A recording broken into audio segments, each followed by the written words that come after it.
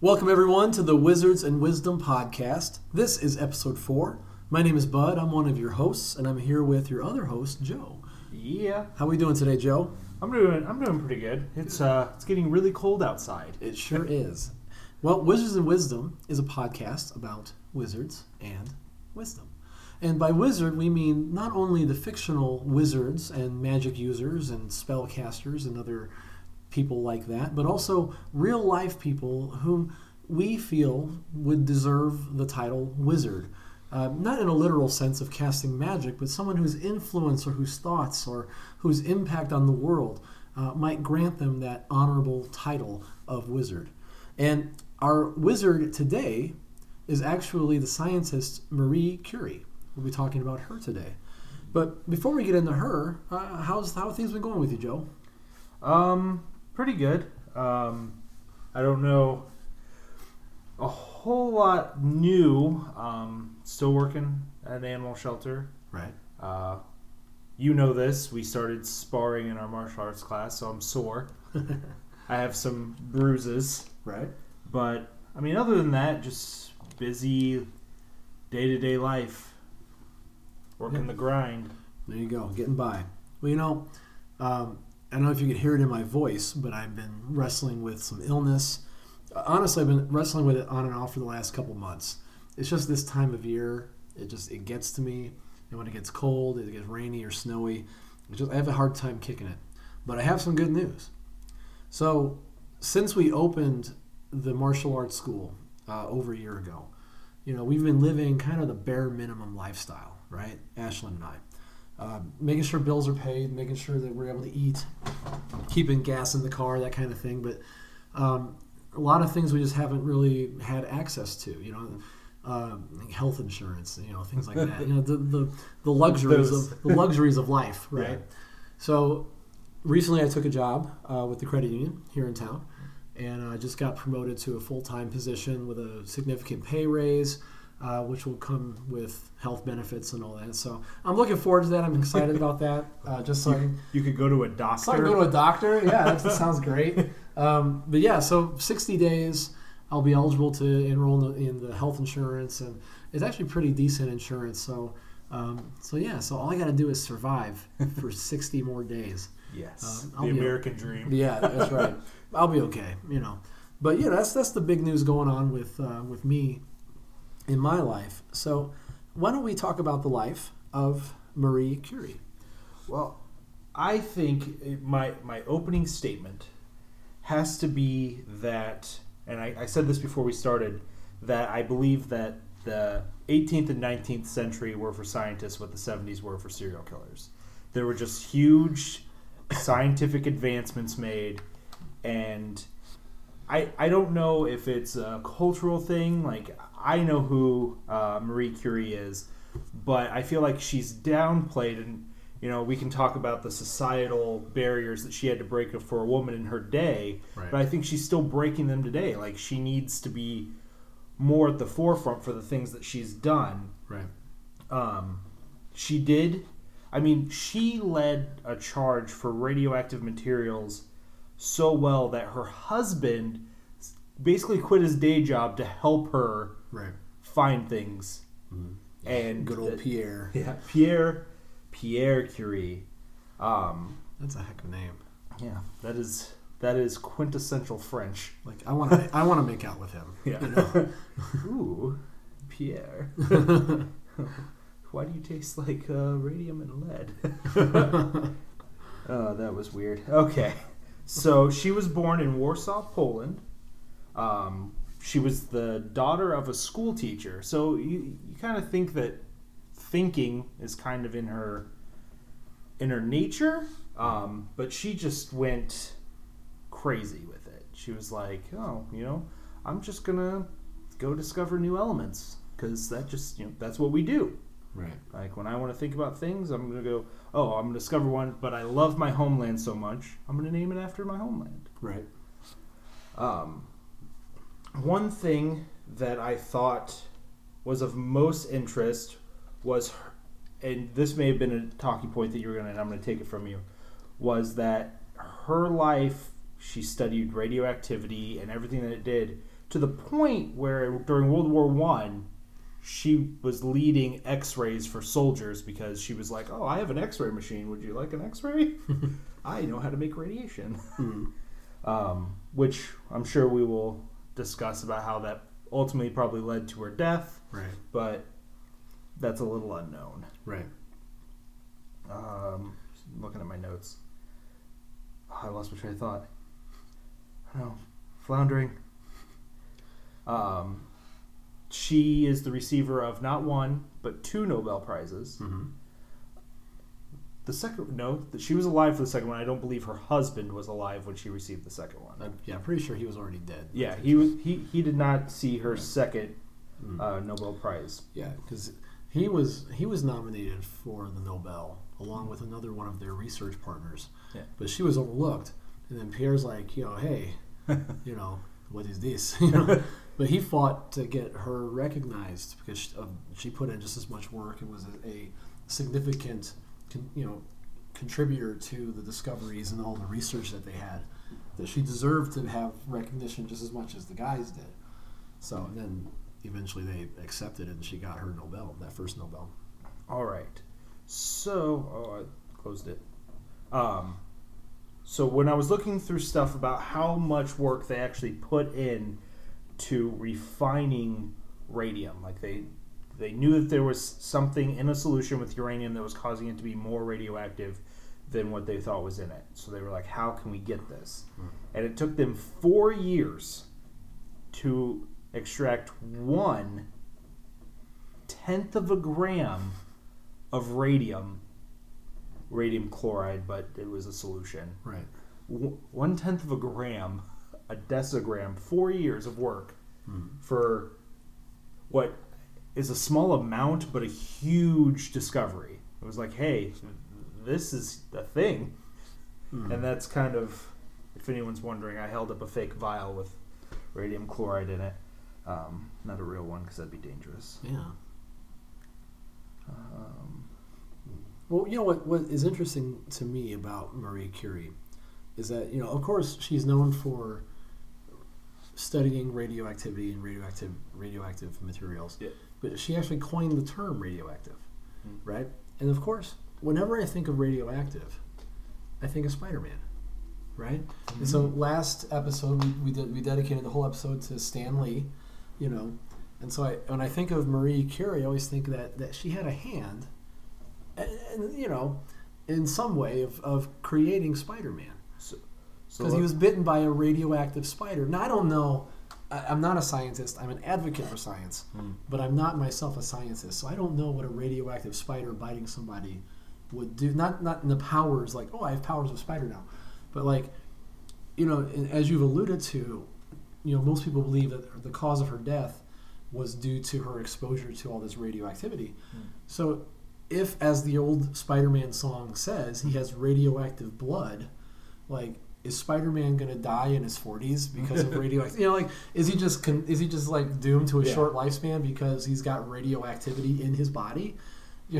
Or did they not fully understand what radioactive meant when they created the character? Yeah. It could be either one. I don't know. I didn't look it up. But it just makes me laugh to think, like, if Marie Curie did not do her research, we may have never had Spider-Man. It's true. See, what we don't know is that Spider-Man is actually like 120 generations down from the spider that was living in her laboratory. Oh, I see. It went over on a ship, went across the pond, New York. So just radioactive enough to give him spider powers, but not enough to kill him in his 40s. Okay, I got you. All right. It was diluted. That works for my headcanon. Another thought that I had when we were researching her was she did for atomic theory what like Henry Ford did for cars. It was like, oh yeah, this is radioactive, and the moment like she discovered it, she immediately went to medicinal purposes. Like she didn't think about weaponizing it. Right. She was like, oh, how can I use this to help people? Right. I read a lot that she wouldn't take most of the reward funds from grants or prizes. She paid back whatever grant she got to go to school immediately when she started making her own way. Right. And I was just like, with great power comes great responsibility. Yes, I've heard that before. That it's a very strange thing to read in the present world that we live in. Someone's like, I just needed this just enough to get me to the knowledge that I wanted, and I'm paying it all forward. Right. You don't see that a lot nowadays. Right. Well, especially, in her situation, being a woman in any era of human history has been hard. Yeah. But she really had to fight for everything that she got, for, the Nobel, for recognition, for position. One of my favorite parts of Marie Curie's story is that, because she was a woman, she wasn't able to enroll in a higher institution. So when they were younger, she and her sister attended the Floating University. Now, the Floating University, sometimes it's called the Flying University. It was from 1885 to 1905 in Warsaw, the historic Polish capital. And it was then under the control of the Russian Empire. And then it was revived between 1977 and 1981 in the People's Republic of Poland. So what was the Floating University? Well, the purpose of it and similar institutions was to provide Polish youth with an opportunity for an education within the framework of traditional Polish scholarship, when that collided with the ideology of the governing authorities. So the Floating University is like this rebel academy, right? So like Marie couldn't get into this university because she's a woman. Like no, only guys. So she goes to the Floating or the Flying University is like a pretty cool name, right? But then there's this underground this underground education, that's like rebelling against the conventional wisdom of the society. It would basically be like now if a bunch of professors got together and were like, we're going to have a college, but you don't have to pay crazy amounts of money to get in. Well, it sparked in me the same kind of feeling as like the first time I watched like Dead Poets Society, right? Like you have the established authority system, the education system, and then you have the people that have this passion for something else, or they aren't getting what they need or what they want from the established educational system. Yeah. And I can go on a long rant, I really could, about the educational system currently. That it's not as much about education as it is about just making people busy, like kids. Like what does a kid benefit, or what benefit does a kid have to do 5 hours of homework a night? They have their English class, their math class, they've got their whatever class, they've got the language class, the science class, they've got all these classes, and every teacher in that class acts like they're the only teacher that kid has and gives them an hour of homework, right? Then they've got I've got a half hour from Mrs. Johnson, I got an hour of homework from Mr. Taylor, and it adds up. And so now they're spending 3 to 4 to 5 hours a night doing homework. Like, they're just busy, right? Yeah. And all the kids that I teach here at the martial arts school, they all have other activities. They're learning an instrument, or they're doing a sport, or they have some kind of other activity. They're in Girl Scouts or Boy Scouts, or they volunteer, or they're helping out. Like one of my students helps out the penguins at the zoo. Like there's kids are busy because that's kind of what the way things are set up these days. Yeah. And on top of that, to give them all this homework, it just something seems wrong. Yeah. They're not really focusing on how does a student learn. They have this sort of cookie cutter method of educating them. Yeah. And here's it's less about learning, more about pumping out workers. And so and I remember and I'm a good test taker, which doesn't mean that I learned the knowledge, but it means that I'm good at taking tests. I was good at playing the system. No, I feel that. And I could cram for a test, or I could guess well enough on a Scantron or multiple choice and get A's and B's on my tests. And a week later, hell, even later that day, I wouldn't really know anything about the material that we just covered on the test. Yeah. So what was the point of it? What did I really learn? How did I grow from that? Other than to test my tenacity to do work? Like, that doesn't seem right. Not to further this tangent, but I've always felt that, and this could just be, what's left of my teenage angst, that school, I think we may have discussed this in episode Don't Go to College. I think it was episode 2. I'm probably repeating myself like the old man that I am, but that it's less about educating, more about cranking out obedient worker bees. Right. It's like, if you don't do the homework, you're going to fail. Right. If you don't do this, you're going to fail. Right. Instead of focusing on teaching, it's more like stay in line, do what you're told, and you'll be fine. There's definitely a sense of conformity in the education system. Yeah. And I think back to, and this is what intrigues me about the floating university, right? So that Marie and her sister can go there, even though they're women, and they get education, and it's not conforming to the status quo of what is expected from people of that time in that area, right? And so then I think about Plato's Academy, right? Mm-hmm. Famously depicted in Raphael's painting, right? The Academy. And he puts, Raphael painted himself as one of the students in the Academy, and you've got in the center of the Academy, you've got Plato and Aristotle, and Plato is gesturing heavenward, and Aristotle is gesturing earthward, representing their respective philosophies, right? Aristotle being a student of Plato, Plato being a student of Socrates, but they all had their own distinct philosophy of the world, influenced by, but changed, influenced by their teacher, but then they kind of modified it and expanded it in their own way. Yeah.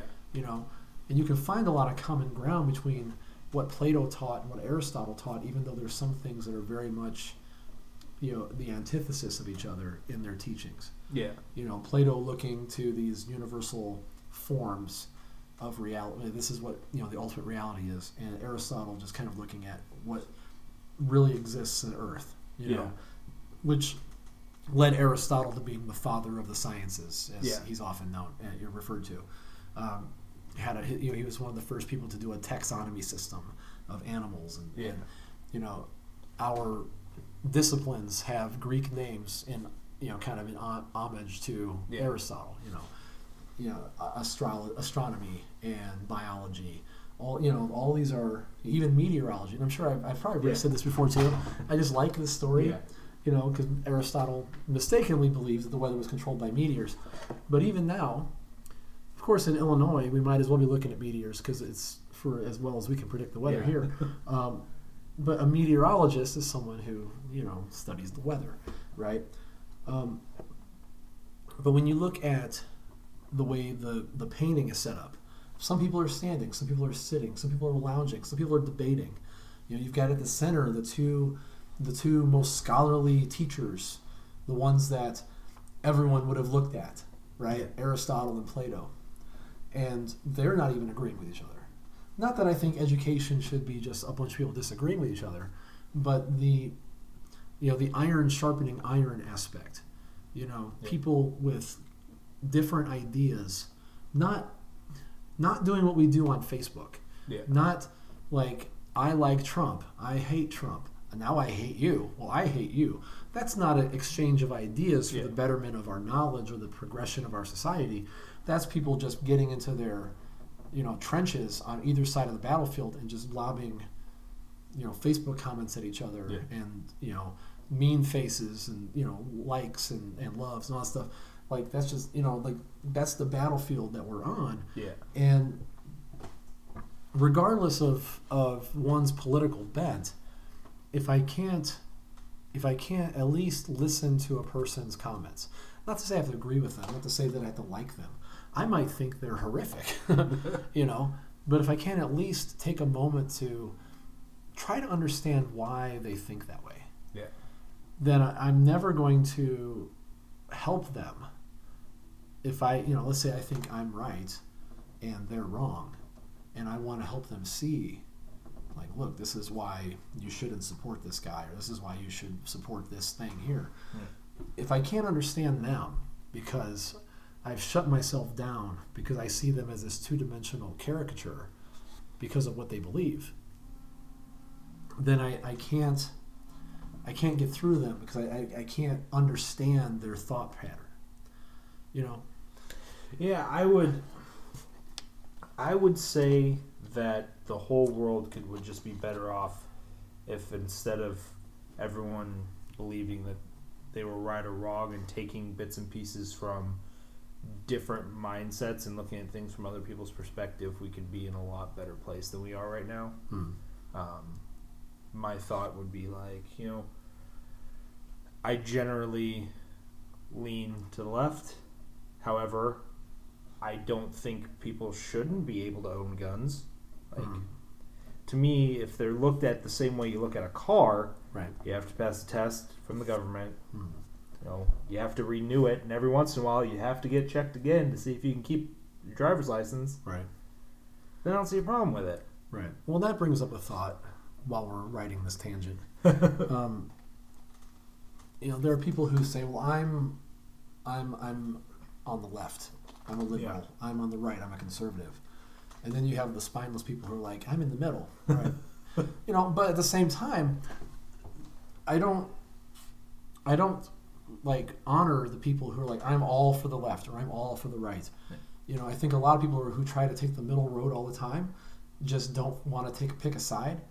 They want to, there's this fallacy that says that, well, if I'm always a centrist, if I'm always in the middle, if I don't take one extreme or the other, that makes me the more rational one or the more enlightened one. Yeah. When sometimes it just means that you're a coward and you need to find out what you really value and where your virtues lie. Yeah. You know what I mean? And going back to my theology days, it's in the book of Revelation when Jesus said, good. Right? There you go. Jesus says, I wish you were hot or cold, but you're lukewarm. So I'm just going to spit you out because you ever drink lukewarm tap water? If it was hot, I could make tea. If it was cold, put some ice in it, I'm good. But that lukewarm, that tepid sort of bleh, that's how a lot of people who are just I can see both sides and I'm in the middle and grow a spine. See, when I say we should see both sides, I mean I think that there are logical things that if you were to look at both sides that I could look at the right and I could be like, when you just take the words fiscally conservative and right. You look at spending money the right way. Right. If it's just that, I'm on board. Sure. But our definition of what the right way is going to be very different. Yeah, the devil's in the details, right? Yeah. And I just said even before I started slamming spineless centerists, right?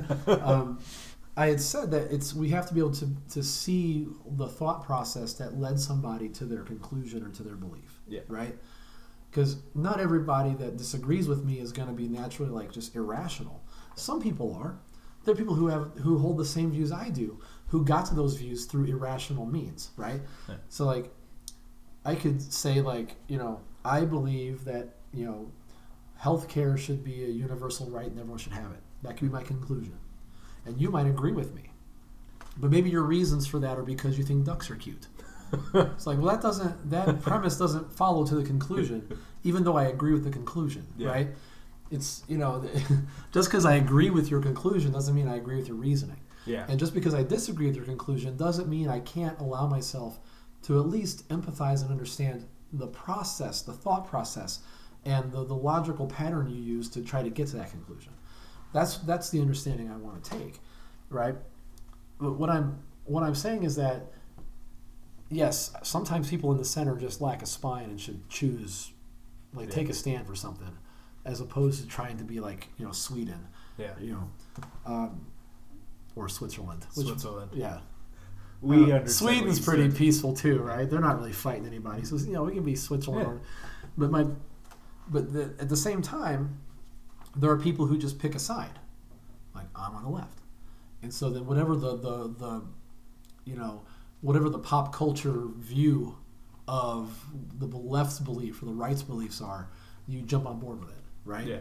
So, and you see it in the news, you see it in the media. Whenever something happens, how people on the left are going to react, and how people on the right are going to react, right? and like take the whole thing with the Native American guy banging his drum, and the kid with the MAGA hat staring at him with a smirk on his face. You know exactly how people on the left are going to react. You know exactly how people on the right are going to react, regardless of what is, right? Yeah. And so when you pick an issue, capital punishment, marijuana, abortion, drug use, like just anything, pick an issue, right? Yeah. And you know what the standard liberal response is and what the standard conservative response is. And while I think there's a reason why a lot of those views tie together, why someone who would be, pro-gun control or more gun control would also be pro-choice, or why somebody who is pro-life would also be, more freedom of guns, which sometimes might seem contradictory, but you can find a commonality of thought in a lot of those views. But it doesn't have to be that way, I feel like both sides are a weird spider web that, like, if you just look at one point and then you turn around and you look at a different point that's still on the web, they might not even look the same, but if you follow the lines that bring you to each one, you'll be like, okay, I see how you got here. Well, and a lot of the socio-political climate is reactionary. What does Obama think? What does Trump think? And then that's like if Obama was in office saying something, then you go into an alternate universe and Trump's there saying the exact same thing. How the Democrats and Republicans would respond to that would be wildly different, even though in both of these parallel universes, it's Trump or Obama and they're saying the exact same thing, right? And you can even find instances in recent history where somebody has said something on one side of the fence and then the other person said the exact same thing a couple of years later on the other side of the political fence, and the reactions from the left and right are different. It's like, well, Obama was trying to close the border before he got out of office, right? And everyone was okay with it, but now suddenly you're not. Well, I think you have to take every moment in time, like as a millennial, I find myself on the internet being told that I don't know a lot of things. Sure. And so I like to look at it when Obama got elected the first time, I couldn't even vote. Right. And it was like, well, the millennial snowflakes put Obama in office. It's like, well, a lot of us may not have even been able to. Right. Right. The second time, because I agreed with him. Right. And don't get me wrong, I believe that generally speaking, people are going to lean more to the left or to the right for various reasons. And I think that there's a reason why these views are clumped together. But at the same time, just the general social issues that people argue about, there's no reason why, if I lean towards the left, that I have to just blindly accept everything that the pop culture left tells me is true, right? Yeah. And and there's no reason why I can't think critically about individual instances where the pop culture left or the pop culture right, because I lean more to the left myself, right? And so, but I used to lean way to the right, Hey. And I and part of the reason I lean so far where I do now is because I was critically analyzing every aspect of my camp, right? And I do the same thing on the side of the fence that I'm on now. It's not that, some people there's discontent with their political or religious or ideological camp that they're in. Yeah. And they rebel against it. A lot of times it's youth rebelling against the ideology of their parents, however, whatever that is. And then they're like, I'm a critical thinker now, and I'm jumping ship, and I go to the other side. And then they turn their critical thinking off. Yeah. Right? Well, why? It's not like everything that you're going to hear from, quote unquote, their side is going to be 100% gospel truth. Yeah.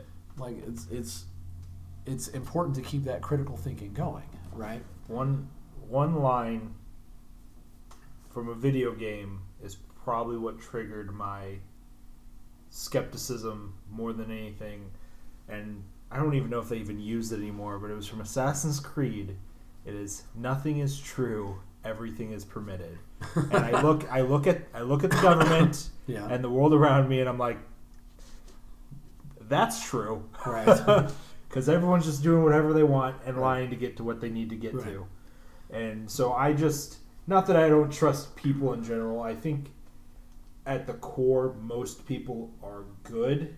I think most people find themselves, not that I'm some like, oh, I never fall into like a line or anything, but I think most people find themselves trotting down a line towards the cliff like lemmings, because they're like, well, the other line looks like it's going to take something away from me, so this line is here to help. Like, this line's going to save me. It's going to make everything okay. This is going to give me the life that I've always wanted. Sure. If I walk down this line, I'll be fine. When, if I'm being honest, both lines, if we're just talking like blindly following either side, Right. both are walking off the same cliff. They're just in parallel to each other, looking at each other so they don't see the cliff at the end. Right. Well, and some people choose their political leanings based on their own personal circumstances and have a hard time seeing outside of their own context, their own bubble. And so they make choices. When this law was passed, my business took a hit. Maybe it did. Maybe it did. I don't know. I'm not a political expert. But maybe that choice that was made in Washington, while it hurt you, maybe it had a larger impact on a greater number of people that were for positive. Again, like, he'll never know or she'll never know, because that person never looks beyond their own experience, their own circumstance. They'll just say, I'm not voting for X person because I lost this amount of money because of the decision that X person made, therefore I'm going for Y. Right? Yeah. And I understand that. I'm not saying like that's wrong or that's Yeah. bad. I get it. Yeah. But it also helps to kind of look beyond our own circumstances, beyond our own biases, beyond our own prejudices, and our own point of view, to help see things through another lens. Yeah. Right. And that's, and you think about the education system, going back to the education system, and this kind of cookie cutter, not that they necessarily want you to believe the same things, but they are trying to educate you the same way. Mm-hmm. And then I look at Raphael's painting of Plato's Academy, and I'm like, that's education. Yeah. Because not everybody learns the same way. And not everybody has the same brain, right? Yeah. And then you've got these ideologies that at times people want to force upon you. And then I think about the Floating Academy.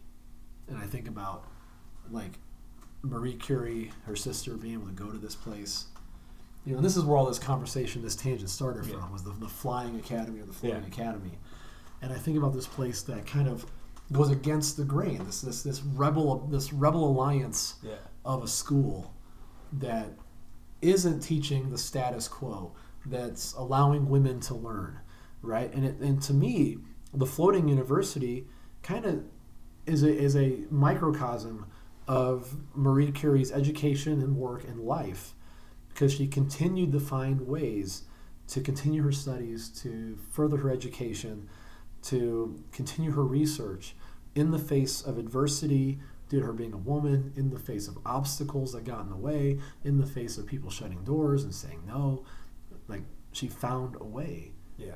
And that's just like life. Life finds a way. And I can imagine Jeff Goldblum narrating her life now, and I wish that would happen. Oh, so speaking of Jeff Goldblum, so I got that promotion at the credit union, right? Well, I'm going to have my own cubicle. And one of the things I want to do, because obviously when you have your own space, your own office, your own cubicle, like I'm going to have, is you want to decorate it, right? Mm-hmm.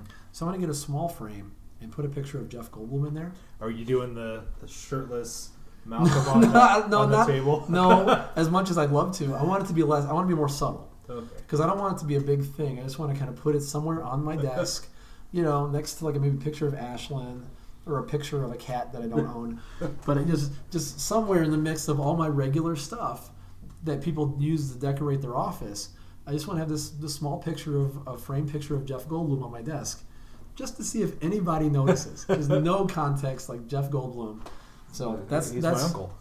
Yeah, you know, like if people ask, well, that's Jeff Goldblum, I just kind of play it off like, well, I like jazz. He plays jazz. it's it's Jeff Goldblum. I need another reason. Anyway, I got big plans for my promotion. Cubicle plans. Yeah, episode 5, Bud got fired. So, you know, going back to Marie Curie, things that I find noteworthy. Her notebook. You can go look at it, but you got to put on a suit, right? It's radioactive. She's buried in a lead-lined coffin, which means Superman can't look at her, right? Speaking of superheroes. Hey.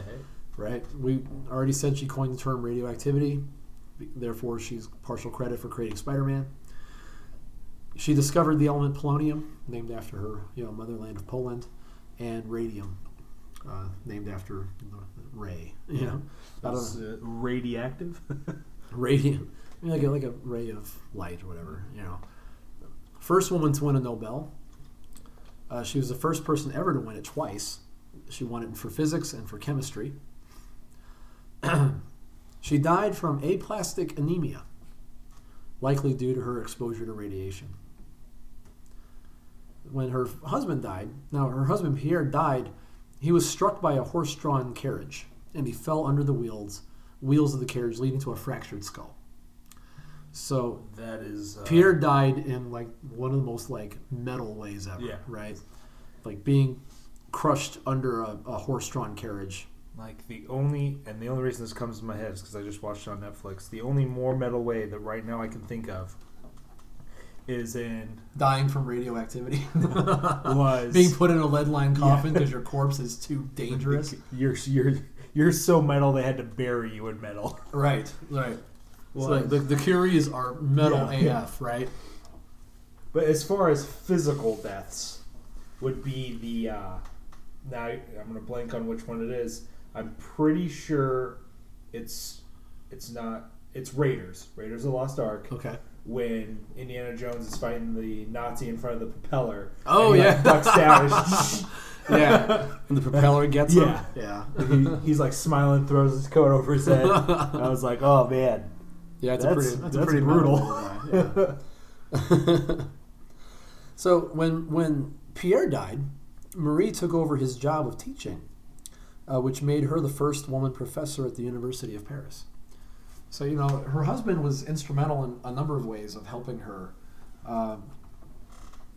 not to take any credit away from Marie, but they were a team. Yeah, they did a lot together in terms of their research and their discoveries, and Pierre was 100% an advocate for his wife, and very much a driving force in being on her side and making sure that she got the recognition that she deserved. And obviously Pierre, I guess you could say Pierre helped her get the job since he left the vacancy, but she had the determination to pursue that. Yeah. You know what I mean? Like, so she had this mentality, this mindset that her husband died. She's a widow. And she's going to walk into that university and take his job and start teaching, which nowadays would be much more common to have a woman teach and a woman be a professor. Not uncommon. But she was the first. Yeah. She just walks into the University of Paris like, yeah. Yeah. And you got to understand, like, the respect she must have commanded, even in the face of all the disdain and the criticism she must have received for being a woman.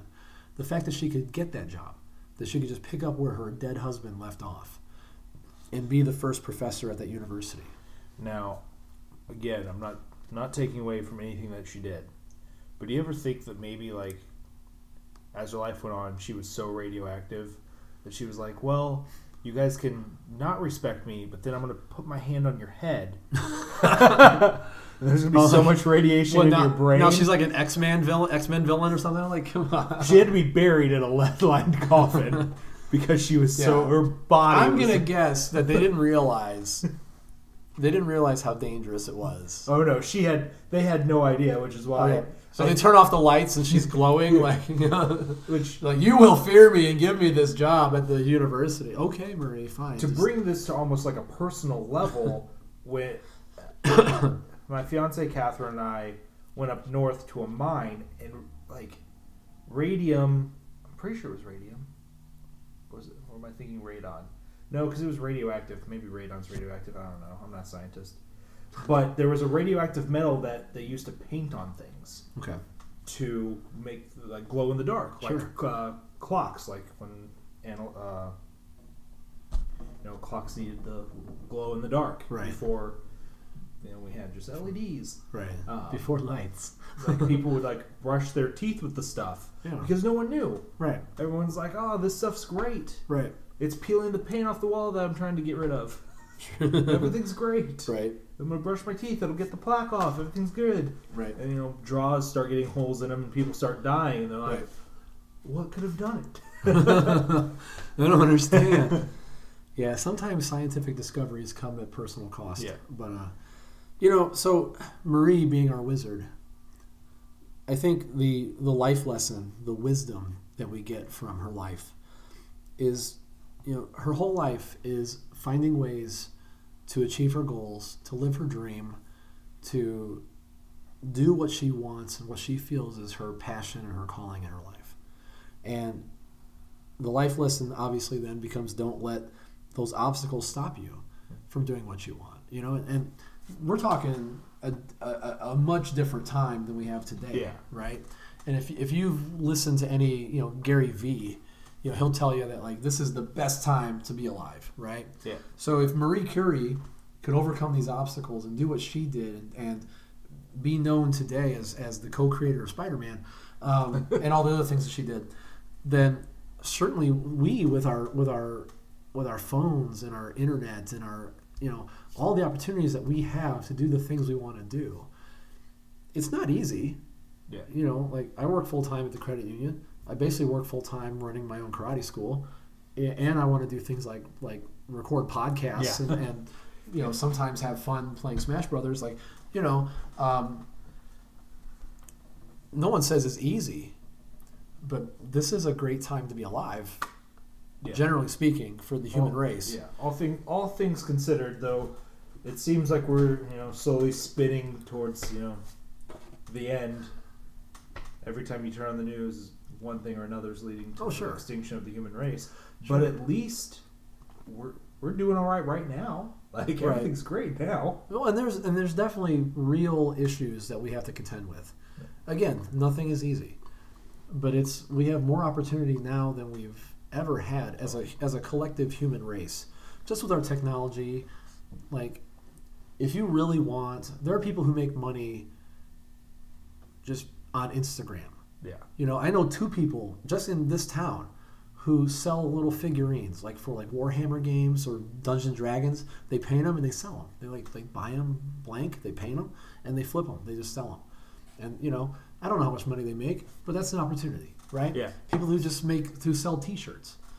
2003, I had a T-shirt business, and my partner was my then wife's older sister's husband, right? She's no longer my wife. The older sister still has this guy as a husband. He had a master's degree in marketing. So I had this idea. I had these designs for shirts, and so then I was like, I underestimated myself. So we ended up partnering up, and he was going to be the business guy, and I was the ideas guy. I built the website. I created the designs for the T-shirt, right? And this was, again, 2003. The internet is still fairly young. Yeah. In terms of what we know how to use. Social media was still kind of like, what was that? But we had a website, and we did shows. And I was like, man, if there's always that part of me that wants to just make T-shirts now. Now, the T-shirt business didn't work, and there's a lot of internal reasons why it didn't work back then. That's just my diplomatic way of saying, like, he screwed it up, but whatever. I'm just keeping it real. We had we were vendors at different like music fests during the summer, and of all the shirts that we had designed, or that we had, I was originally the designer of these shirts. Or at least they were only my designs, but then he wanted some creative influence in them. The only shirts that ever really sold were the ones that were my untouched ideas, my designs on shirts. Those sold by far more than any of the other shirts, and some of the other shirts didn't sell at all. Just saying, right? Shots fired. Yeah. Anyway, who cares? Like, I don't talk to this guy anymore. And deflected. So it doesn't really matter, All I'm saying is, like, there's always this part of me that's like, man, if I really want to, I could just start selling T-shirts. Like, go to, like, teespring.com. Or there's a number of, like, you have the logo, you send it to them, they put it on mugs and hats and whatever. Yeah. And, like, you get however it works, Yeah. Like, but you can do that. Like, it's so easy now. And everything that Marie Curie did in her day, she didn't have access to the internet. She was doing all this stuff just by the power of her mind and the power of her will. And so there's a quote from her that I want to close out our talk about her. Her words: endlessly push back the limits of knowledge, to track down the secrets of matter and life without any preconceived idea of the eventual consequences, to be among those, just like Pasteur, irresistibly believe that science and peace will triumph over ignorance and war. So that to me is the wisdom that I take away from this particular real life wizard. Yeah. Now, that's an amazing quote. I got a question for you, Joe. Ooh. We've talked about Marie Curie, her obvious influence on Spider-Man. Obvious. Being buried in a lead coffin, which means Superman's X-ray vision can't see her. Her own superpower being that she's just dangerous, right? Like radioactive woman, right? They had to bury her body in lead. If you could have one superpower, what would it be? I know, I put you on the spot. You didn't know I was going to ask you this. Okay. I don't know, and this is the thought conundrum that's always plagued my mind, because I think in the long term, it would hurt me, is I'd probably just choose to be immortal. Okay. All right, like Vandal Savage kind of immortality. Yeah. Squee, the Goblin Nabob immortality. Yeah, like, so going kind of back to what she said, before I go off on a tangent, what about you?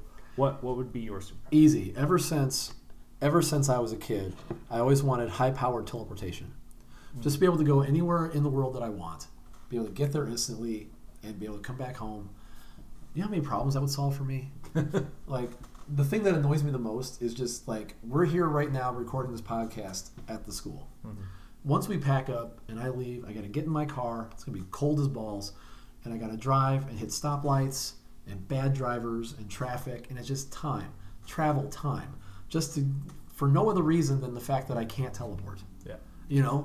But if I could teleport, like, I could spend an hour in Florida. I could go to Paris. I could visit people that I haven't seen in years. And then I could do I could do this anywhere I want. I wouldn't have to be late for anything. I'm just I'm there. Like, oh look, it's 5 o'clock. I need to be at a thing, and I'm there. Yeah. Like that to me. Like every time I've done a role playing game, that I had the ability to have a character where I could kind of pick my own power. He was either like a planeswalker or he had some kind of high powered teleportation. Just to get from point A to point B. Because a lot of other powers have inherent problems to them. So like the power of flight. Like some people are like, I'd love to be able to fly. Really? With your frail little human body, you'd want to propel yourself at speeds in the air, possibly colliding with someone or like a bird or a building or a billboard, or if you're really high up, a plane, right? Or you get so high up that the oxygen's too light and you lose consciousness and you fall and die. Like I wouldn't want to have flight unless I could be like invulnerable. Same thing with super strength. Like super strength would be great, but if I'm just as weak as anything, then like you'd have to have super strength and invulnerability, right? So like some powers have to be like coupled together. Like super speed is a total joke of a power. Because like imagine being the Flash. Like the body can only go so fast before the body starts to like fall apart. Yeah. right? Now, granted, maybe the Flash has some sort of invulnerability which makes him go faster. He has the Speed Force. Sure, but like, and I'm not a master expert on the Flash, but what prevents him from getting bugs in his teeth like a motorcyclist who doesn't wear a helmet? And they're only going like 60, 70 miles an hour on their motorcycle. Does he have like a force? Does the Speed Force prevent like? So you can't have super speed unless you have some sort of like shield. The way, because we're on a tangent, the way I've had it explained to me, and someone can tell me if I'm wrong, is that he compresses the air moving so quickly in front of him that anything light enough gets pushed out of the way off like a sonic boom type style. It comes to a point. Okay. And he's just traveling so fast that if there's like bugs, they get thrown around him instead of into him. I see. Okay. That sounds like crap to me. Yeah, but I'm not a scientist. I'm just saying it sounds like crap. There's a lot of, and obviously with like high powered teleportation, you would have to have some sort of sense of like where I'm going, like a sight beyond sight, or some sort of be able to like project so you can see your destination. Because you don't want to teleport in the middle, then you're in the middle of the road, get hit by a bus, you're dead. You know what I mean? So obviously this high powered teleportation would have an accuracy and an ability to kind of aim myself to somewhere safe, right? Yeah. So there's even with my dream power, there's a little like built-in stuff. Because if I could do that, that means I could kind of peer anywhere in the world and be kind of like what's the Norse god who can kind of see everywhere? Idris Elba played him in the I was going to say Idris. It starts with an H. Heimdall. Yeah. So basically, my power of teleportation, I'd have to be like a mini Heimdall, right? Like, which I wouldn't mind because that'd be a cool power, and Idris Elba is sexy, so like I'm down. Just saying. But so even with that power, you have to have something kind of. Almost every superpower has to have some other superpower to kind of complement it. Otherwise, you're boned in a lot of instances, right? Yeah. So have you said what your power is? Yes. Okay. I would just be immortal, and not necessarily invulnerable. I guess like if I take a bullet to the head, I'm dead. It's just as anybody. Sure. I guess. I mean, ideally, I would just be immortal. Like, you cut my head off, as long as I can get it and put it back on, it'll be fine. Okay. But right. That's how I would do it. Almost like a Wolverine healing factor in a way. Ish, but the adamantium doesn't poison me, and then I eventually die. Well, sure. You didn't mention adamantium. So. I don't need it. So the reason I would pick that, and it kind of, to me, it goes along with Marie Curie, is that I, even as a human being, immortal on Earth, even if I was immortal, there are always going to be things I will never know. Right. But I can increase the knowledge if I never die. I can just imagine the things like what. Look up at some point Adam Savage, like Immortal Man. I can't remember what it's all exactly, but he does kind of almost like a skit where he kind of envisions himself as being immortal, or at least I don't know if immortal, but perpetually living thousands of years. And because the one thing, I'll have to look this up because your thought just reminded me of that. He gets to a point in this episode, this show, where his brain is about to max out on memory. Yeah. Right. And so he's got to find some way to increase the memory of his hard drive. You know what I mean? Yeah. I don't remember how he does it, but it's something that since that's what you want, I recommend you type that in. Like Adam Savage, is just put in like immortal. I'm sure you'll find it in Google. Yeah. I'm gonna look it up on my phone right now. Obviously there's a limit to what humans can know, and I don't have an eidetic memory. I don't have a perfect recall. However, never dying only ends badly for me. Like imagine existing to the heat death of the universe and then past that. Right. Because I can't die. So all the things I would learn, but ultimately be the only thing ever. Right. Okay, so it's called Can You Live Forever? Came out in October of 2011. What would it be like to be immortal? It's the year 2967, and Adam Savage is 1,000 years old.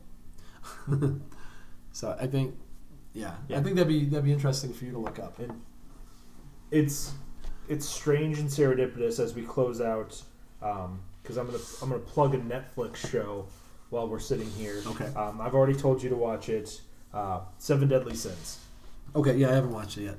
There's a mage, because it's like a weird mix between old like British fantasy, like King Arthur stuff, Right. with like a different retelling of some of those stories. Sure. But the mage Merlin is in it, but it's a woman. Oh. Her name is Merlin, and her magical ability is infinite. So, but that wasn't like she would just live forever. It was that if she cast a spell, like if she coated you in ice, that spell would never break, even if she died, unless she broke it. Right. So she made herself immortal because she wanted to learn every magical spell possible. Right. So she was, and everyone's like, oh, the amount of magic it would take to make oneself immortal. She's like, well, I only had to cast the spell once. Right. Like, I don't have to recast it because Right. it's just there. There it is. And I was like, that's genius. Awesome. And Like, you get that's to like the pursue wishing knowledge. for more wishes trick. Yeah. It's like, you get 3 wishes. Well, my first wish Right. is to wish for as many wishes as I'm going to need. Right. So, listeners, what would your magic power or superpower be? Let us know. Yes. Send us an email or comment on our Facebook page, or send us a carrier pigeon. Our email is Wizards and Wisdom podcast at gmail.com. our website is, wizardsandwisdom.com. and on Facebook, if you type in Wizards and Wisdom, you should find us. Yeah, I've checked and no one else has ripped us off yet. Maybe it's just because we're not as popular as I like to believe we are. Well, this is only episode 4, so what I've heard is that you're not a legit podcast until you get to episode 10. Okay. So we're almost halfway there. Yeah, there we go. All right. All right, guys. Thanks for listening.